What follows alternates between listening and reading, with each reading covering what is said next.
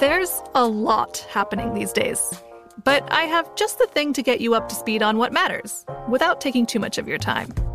The 7 from the Washington Post is a podcast that gives you the 7 most important and interesting stories, and we always try to save room for something fun.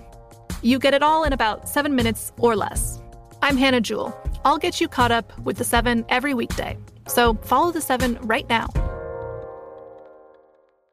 Hey, fuckers, how you doing? It's Christina Hutchinson. And Corinne Fisher. You're about to listen to a clip of the most important sex podcast on the planet. The only one, by 2 female comedians. The first one, OG, you welcome. Guys, we fucked the anti-slut shaming podcast. Today we're going to talk to Cindy Gallop, who is the founder of Make Love Not Porn. She's a fucking phenomenal woman. And if you want to hear more of this, you're going to head over to luminarypodcast.com, where you can get a subscription to listen to all of this for as little as $2.99. Enjoy. And by the way, just in case it's helpful, I like to share the 3 things that I have to say in bed most often are slower, gentler, and don't touch me down there until I'm begging you to touch me down there. Oh, that's a good one. Oh, that's a good one. I'm going to give that to your listeners just in case they find it useful. Yeah. But here's the key thing for anyone who is terrified of speaking up in bed. The moment you have communicated what you would like to have happen, and the guy has given you a resoundingly spectacular orgasm, he is ecstatic about the end result. Mm-hmm. And in fact, I've had several young men say to me, wow, it's all about communication, isn't it? I'm going, yeah. And actually saying, you are now making me want to communicate more myself, to have this conversation more often. And so communication just produces great results.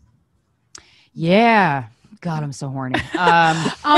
You mentioned both in your TED Talk and here younger men a lot. How much younger are we talking? And is this exclusively younger men? Is that what you're into? Or do you just feel like you're unique in that a lot of women usually date people or have sex with people older than them?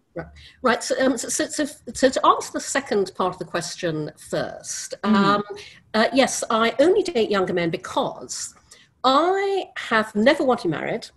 I've never wanted children.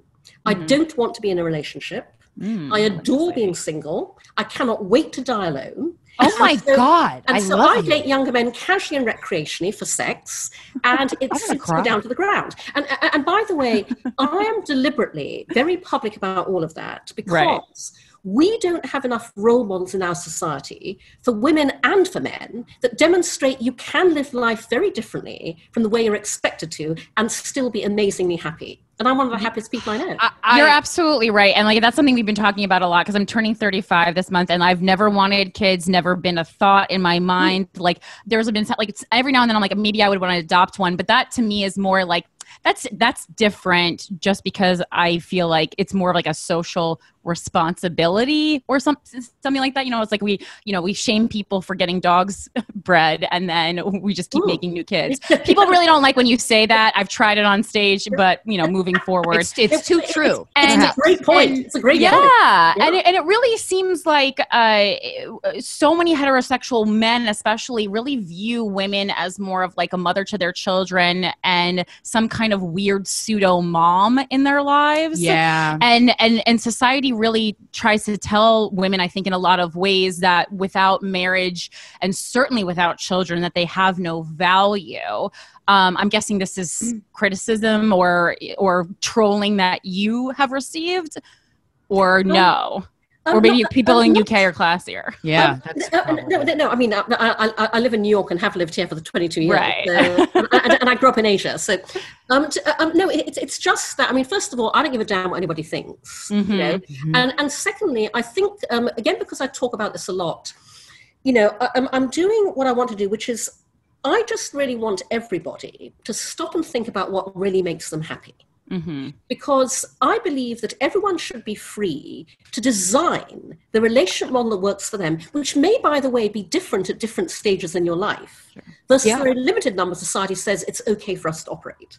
And so I just encourage everybody, I'm living my life one way. I'm not saying everyone should live like this. Yeah. I'm just saying, too many people slip into oiled grooves, of what they think they should be doing. Yeah. Too many people live their lives based on their fear of what other people will think. Yes. And by the way, fear of what other people will think is the single most paralyzing dynamic in business and in life. Yes, You'll never it own the certainly future is. if you care what other people think. And you can't come to your best of your ability. Like if that dominates your day-to-day life, the sex is not going to be good either.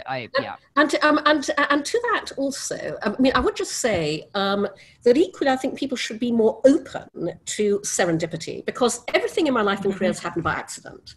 Yeah. So Make Love Not Porn was an accident. Dating younger men was also an accident. Okay. I did not consciously set out to do this. Okay.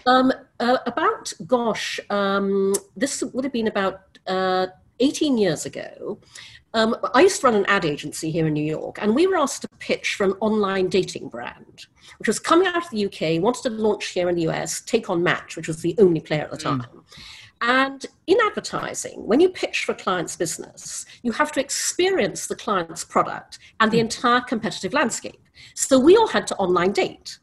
And this was 18 years ago, and none of us ever had. Because it wasn't a thing back then. Of course. So the rest of my pitch team at the agency, they were all like married, living with, dating. They all went online as fake personas, create identities. I was single. I thought, I've got to do this for business reasons. Why not do it for real? Let's find out what this whole online dating thing is all about. So I registered on a bunch of sites, completely honest about everything, my age, got an avalanche of, approaches, very good for the ego, by the way. Yes. But much to my surprise, because I had absolutely not considered this as a dating strategy, about 75% of those responses were from younger men, and the vast majority of those were from much younger men. And I thought, gosh, hadn't thought about this, works for me. And that's how that happened. Wow. That's interesting, because I'm on a dating, I don't love dating websites, but obviously like it's the time and the place. And I do feel like younger men, like men in their in their like late 20s especially, I get like a ton of traction from, whereas older men seem more interested in dating younger women. But like this new, like the kind of decade of 20-year-olds is very okay with dating women and in their 30s, mid 30s, late 30s. And in my case, 60. Yeah. So I'm like, how low are you going? Yeah. Cindy. They tend to be in their 20s. And I have dated a number of 19-years. And by the way, goddamn. I hasten to add, all because they've reached out to me. I meet them on cougar dating sites. I applaud the rise of the niche dating site where everyone knows, why they're there. Right. But here's the key thing, that because I do want to explode the notion of cougardom.